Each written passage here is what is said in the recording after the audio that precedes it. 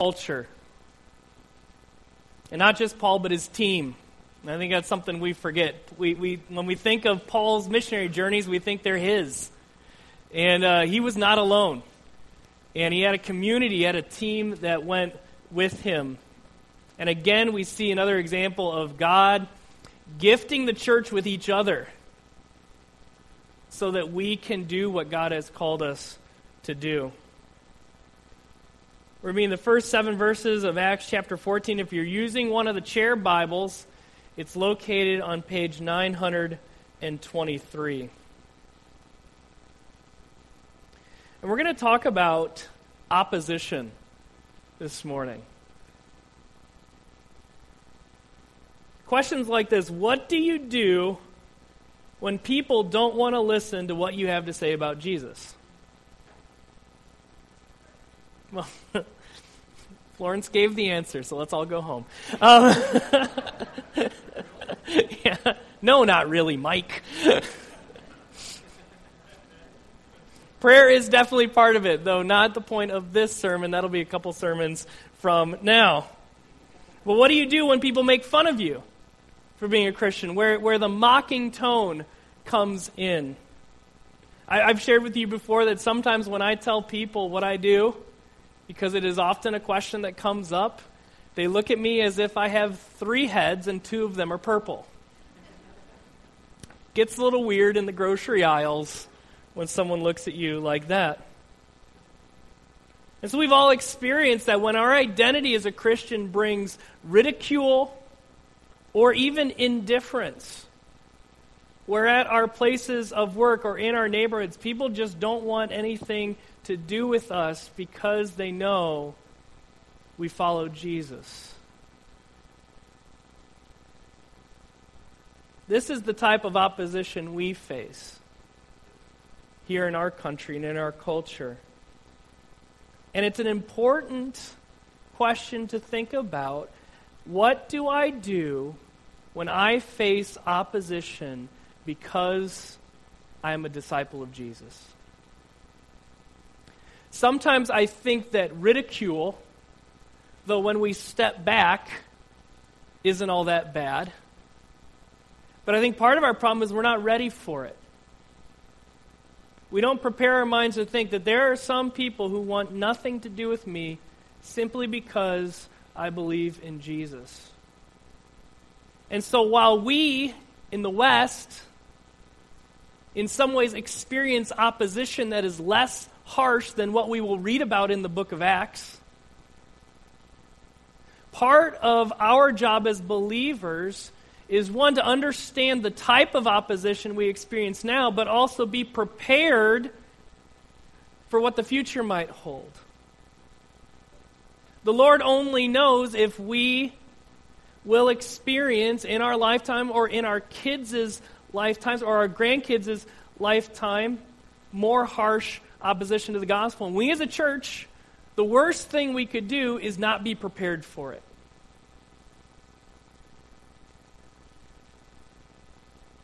And so I want to answer, at least give part of an answer, to what does it look like to be faithful to Jesus and face opposition.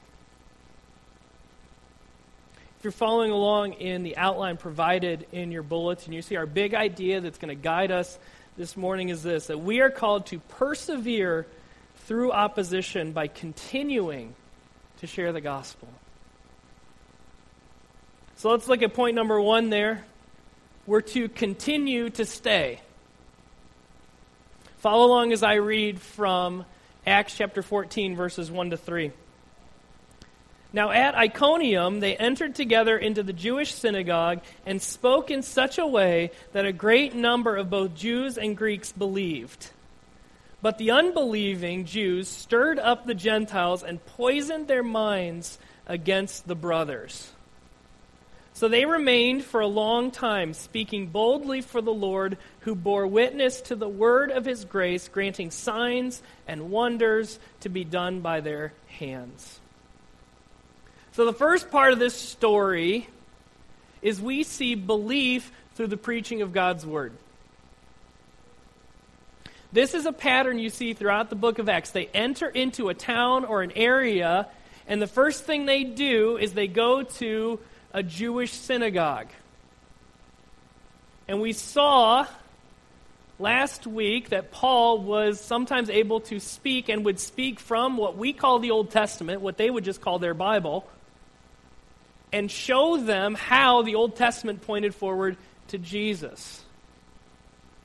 And so he probably had a similar opportunity here. Luke wanted to make sure that the book of Acts wasn't that long, though, so he left it out this time. But we read that when they spoke, a great number of both Jews and Greeks believed. God is working when his people share the message of the gospel. God moves in the hearts of people so that when we are faithful to our call, he changes their heart of stone to a heart of flesh.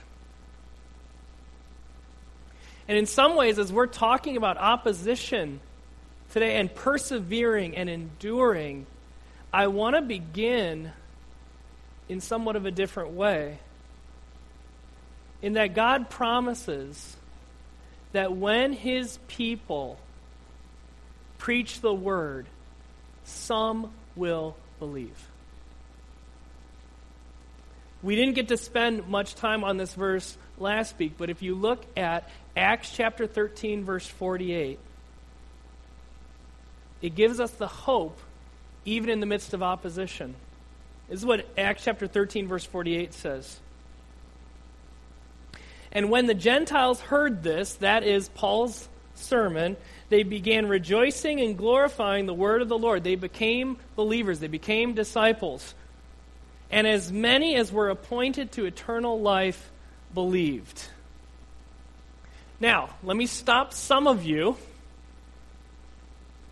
on everything that verse could be saying. You can call me up during the week and we can talk about that verse in much detail. But at a very minimum, what you have to see is that God knows and that God in some way has chosen some to believe. They were appointed to eternal life. But why does that give us hope? I've used this story before. I've used this metaphor before. But let's say you wanted to go fishing.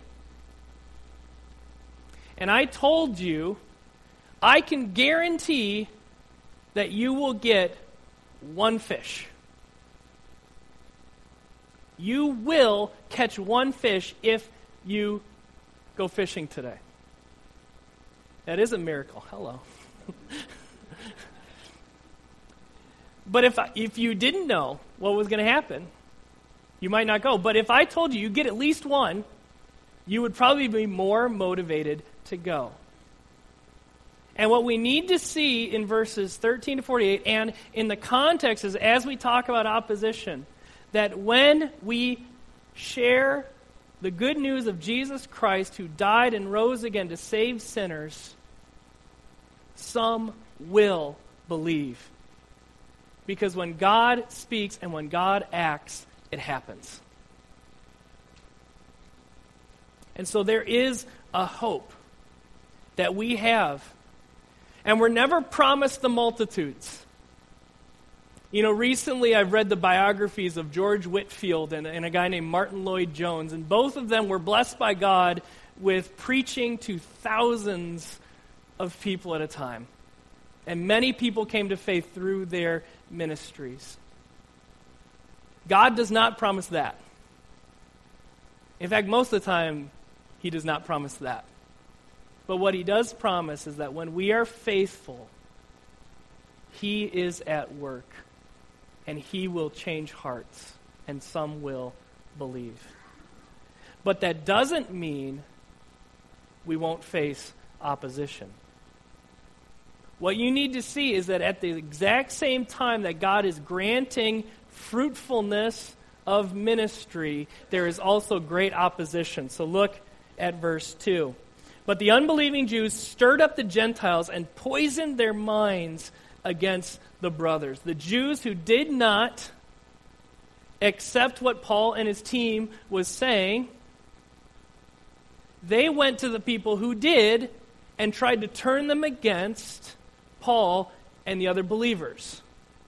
That's the reference there to brothers in verse 2. For reasons we see elsewhere, one, that they are just mad that Paul is more popular than they are. And jealousy, again, when we see larger stories about this, we see this again and again. And so they try to turn people away from Paul. They try to turn people away from the message of Jesus Christ. And it says they poison the minds. Probably, at a very minimum, it's a reference to just flat out lying. To turn people away from the truth. So here Paul is being opposed in his work. And here's the question. What's he going to do? Look at verse 3. So they remained for a long time. One of the responses that we have to opposition is to stay right there. Notice the connection there. So Luke tells of the problem of people poisoning the minds of these new believers. And then right in the next verse, because this was happening, they stayed right there. They stayed, notice, not just stayed, they stayed a long time. And sometimes God calls us to places where there isn't a lot of success as people might see it, and He doesn't call us there for the short term. And that makes it even harder. But He calls us sometimes to remain a long time. Again, there's a sense of endurance here. I mean, we might read over that quickly, but to see that Paul, in response to that opposition, just digs his heels in. I tell that to my children sometimes. Look, I will outlast you. I will win this war of attrition. Because now I'm digging my heels in. When they're older, they might beat me at this. But for now, my head is thicker. But what did they do while they were along? They didn't just stay there. We see also they spoke boldly.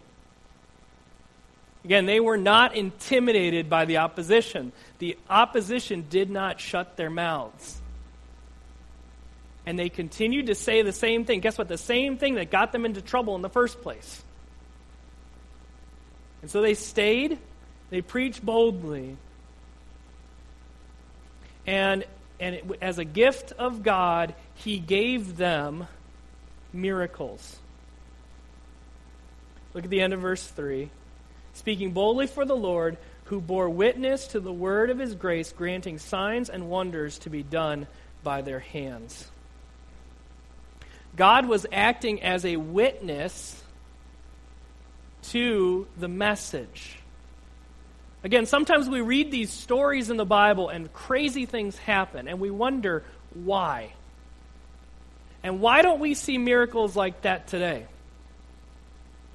One of the reasons is the purpose of a miracle, and it's very clear here. The purpose of the miracle was to be a witness to the message of the apostles. It answers the question, did God really say? Did God really say? Does God really want me to believe that Jesus is the Savior? How do we know? Miracle.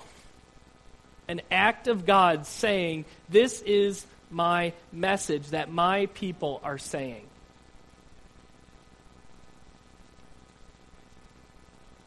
Now, as to the question we might raise, well, then why doesn't God do this more? And I think at least part of that answer is to think again about the question. What is the question? Is this God's message? Is this what God wants me to believe? And what do we have today that helps us know, did God really say that? Or is that compatible with what God wants? Is this God's truth? Well, we have God's word today. This story is before the New Testament is written. And so God came into human history in a slightly different way than he normally does today. Not saying he can't, but again, think about what is normal.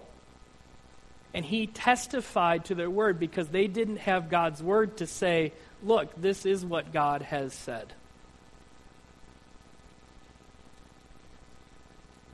But again, as we're thinking of opposition, as we're thinking of when we are ridiculed, when people want nothing to do with us, again, the question for us every day is, how do I respond to that? And one of those responses is we stay and we keep going. We keep boldly preaching God's word. We keep sharing the message that Jesus died for sinners and offers the gift of forgiveness and eternal life to any who would repent of their sins and believe in Jesus. Sometimes when we experience opposition, God calls us to dig in our heels and stay. Now, that's not the only option we have. So we're to continue to stay. We're also to continue to go. So look at verses 4 to 7. But the people of the city were divided. Some sided with the Jews and some with the apostles. When an attempt was made by both Gentiles and Jews with their rulers to mistreat them and to stone them, they learned of it and fled to Lystra and Derbe, cities of Lycaonia, and to the surrounding country. And there they continued to preach the gospel. So in verse 4, Luke tells us that their preaching divided the city. That some believed and some didn't. And again, I think this is a real picture of our experiences today as Christians. For most of our lives, we are going to experience a dividing over who Jesus is. Some will believe and some won't. Again, I think sometimes we either want everyone to reject or everyone to accept, where the romantic version of church is either the handful of underground believers or the big megachurch. We'd like this either or. We feel more comfortable with that. But if we're honest with ourselves and we understand history, it's always been divided. There's always going to be ups and downs. There's always going to be some who will believe and some who won't. It's always been a mixed bag. We will both succeed in gospel ministry and fail in the exact same day. Maybe the exact same hour. But again, it's this call to persevere and having real expectations of our lives as believers. When we understand that this is what the real world is like, I don't have to panic. I won't have to panic or be afraid about what's going on around me because I know there are some who will believe and some who won't. There's a normalcy to this that keeps us under control. Now, while the city was divided, I think there's an interesting contrast here in that Luke speaks about a divided city but a united opposition. So in verse 5, when an attempt was made by both Gentiles and Jews with their rulers to mistreat them and to stone them. If you were with us earlier, you saw how big of a deal it was that the church was called to welcome in Gentiles to the Christian church. And we talked about back then the differences in cultures, the bias that Jews and Gentiles had against each other, the prejudice that existed. And it's almost humorous that this prejudice goes away when they are both picking on the same group. It's truly an enemy of my enemy is my friend. And so the Jews who saw Gentiles as ceremonially unclean are happy to join them in oppressing the Christians. Odd bedfellows indeed. But we also see here an escalation in the opposition. So instead of just trying to turn people away, we see that the goal of this unity was to mistreat them and eventually to stone them to death.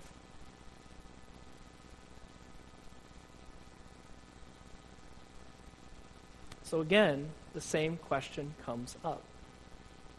What do I do? What does Paul do now that he and the other believers are threatened with violence? There's a certain sense of wisdom in that there are times to stay and boldly proclaim, but in this example, there are also times where we are called to go. And so we see in verse 6, they learned of it and fled to Lystra and Derbe and to the surrounding countries. Sometimes God calls us to leave areas of oppression and opposition. But here's the difference. Here's the wrinkle in all of this. They still continued to preach the gospel. So while their geographic location changed, their job didn't. So again, sometimes we are to continue and stay and preach, and sometimes we are to continue and go, but we're called to keep preaching God's word. And again, you need to think about it in this way, that this is the reason that they were going to be stoned to death. So, they're smart people. Paul's a smart guy. If I keep doing this, someone else might try to stone me to death. He's not a dummy. But he knows it's what God has called him to do. So while his geographic location changes, his call to preach the word of God does not. And he perseveres in preaching, even though it could mean physical harm.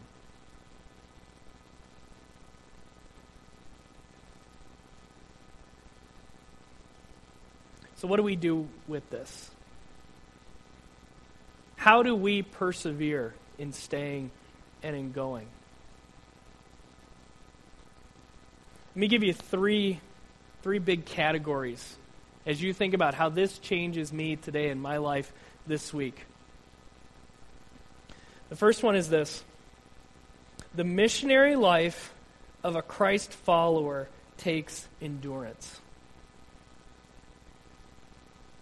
The missionary life of a Christ follower takes endurance. We cannot expect an easy life. We cannot expect life without opposition. We can't expect that if we're a believer in Jesus that everyone will love us all the time and in every way and think we're just the best. You may be the best. Some of you are probably the best. But you will face some sort of opposition if you are faithful to do what God has called you to do.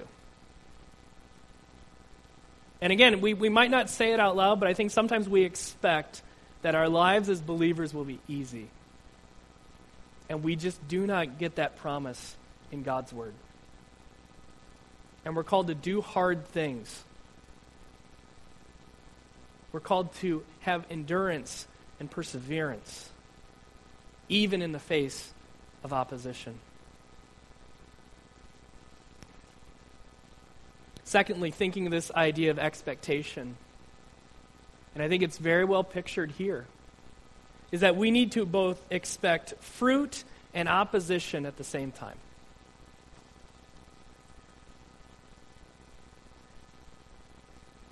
Again, I think it's easier for us to either think, well, everyone's just keeping me down and oppressing me, or God is just blessing my ministry. But that's just not how life is. God will give us fruit in the work that we do for Him, but we're also going to experience opposition at the same time. Sometime in the same day. You know, you have one conversation with someone in the morning, and it's really great. And you're like, wow, this is awesome. And this person was really hearing the message of Jesus. And then in the afternoon, you run into somebody else, and they just want nothing to do with you.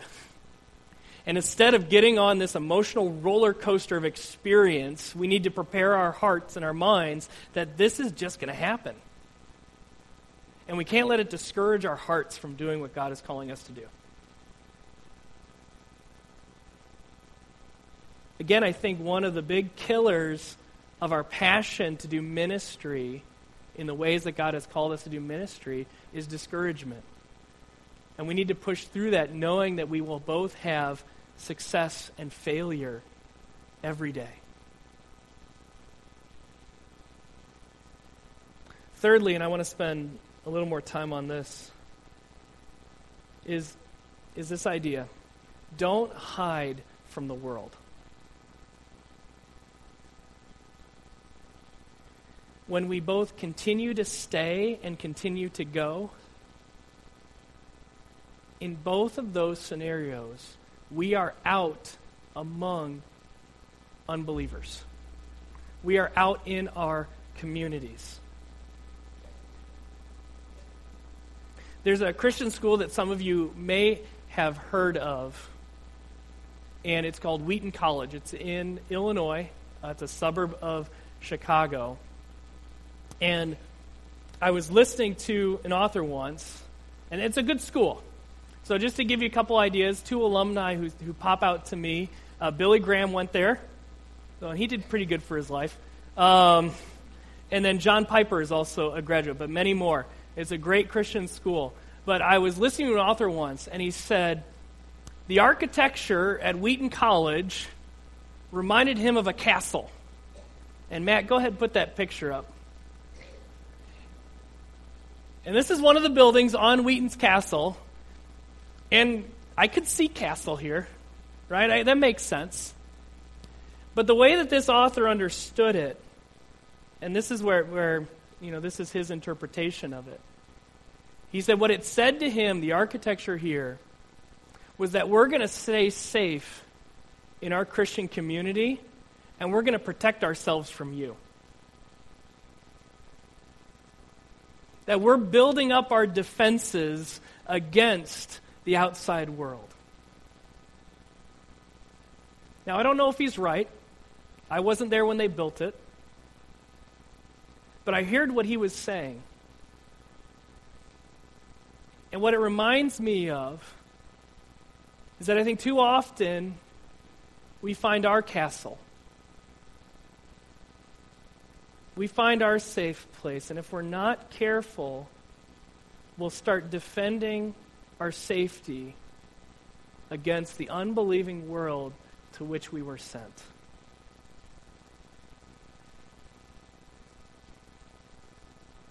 The Christian life is more than feeling safe and comfortable.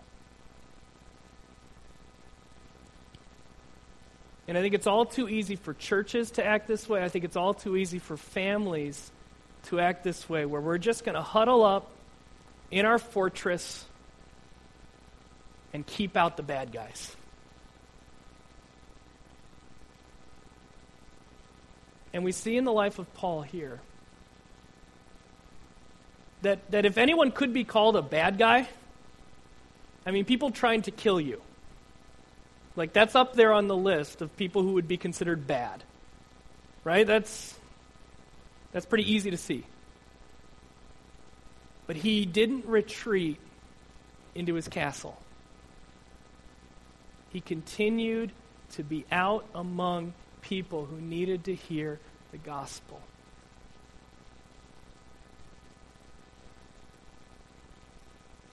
I want to give you another example of this. You can go to the black screen, Matt, thanks. I want to give you this another example that has helped me from history. Throughout the history of the church, there have been what we might call religious orders, whether monks or friars or nuns, that sort of thing. I want to tell you first about the order of the Cistercians. This is also an excellent Scrabble word, but too bad it's a proper noun. The Cistercians were around in the Middle Ages, and they are what is called a contemplative order. And the Cistercians, they are defined, and other contemplative orders would be defined as this. They are those whose primarily focus is inward conversion, to grow in union with our Lord for the love of God and the salvation of souls. Such communities typically have little interaction with the world. These were communities that would come into a monastery and just stay in the monastery. And they would do a lot of praying, a lot of reading, but they would never leave the walls. They would never leave the safety and stability of their monastery. So a couple hundred years after them, we begin to see in church history what are called the mendicant orders. One such order would be called the Dominicans. And one author defines them as such. Unlike monks of the Cistercian or Benedictine orders, mendicants spread God's word in the cities. They were active in community life, teaching, healing, and helping the sick, poor, and destitute. Their personal maxim was, and this is in Latin, so I'm just going to read the translation, not to live for themselves only, but to serve others. They also had monasteries. They also had times of regular prayer and reading and contemplation. But as one author has put, just as a sparrow requires only a few moments of rest on a small branch before taking flight again, so too are such members called to obediently go where they are told. Be it a professor in a school, a spiritual director in a seminary, a manager of a retreat house, or a missionary in a far-off land. And I think one of the warnings we have from this passage is to not be like the Cistercians, who stayed in the safety of their monastery, stayed in the safety of their castle, but to be like these mendicant orders who would have time of refreshment, of learning in their monasteries, but the goal was always to be sent out from the monastery to do God's work in God's world.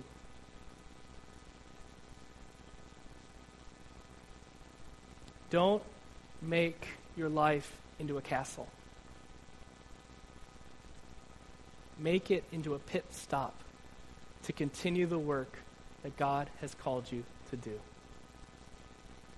Because when we face opposition, and it will come in very different forms, but when we face opposition, we're called not to retreat.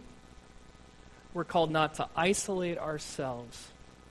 We are called to continue to spread the good news of Jesus Christ. Let's pray.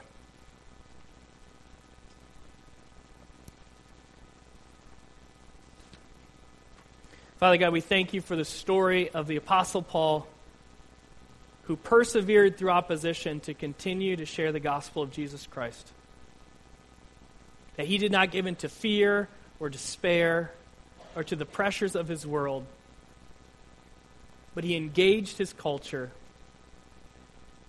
He was out in the community,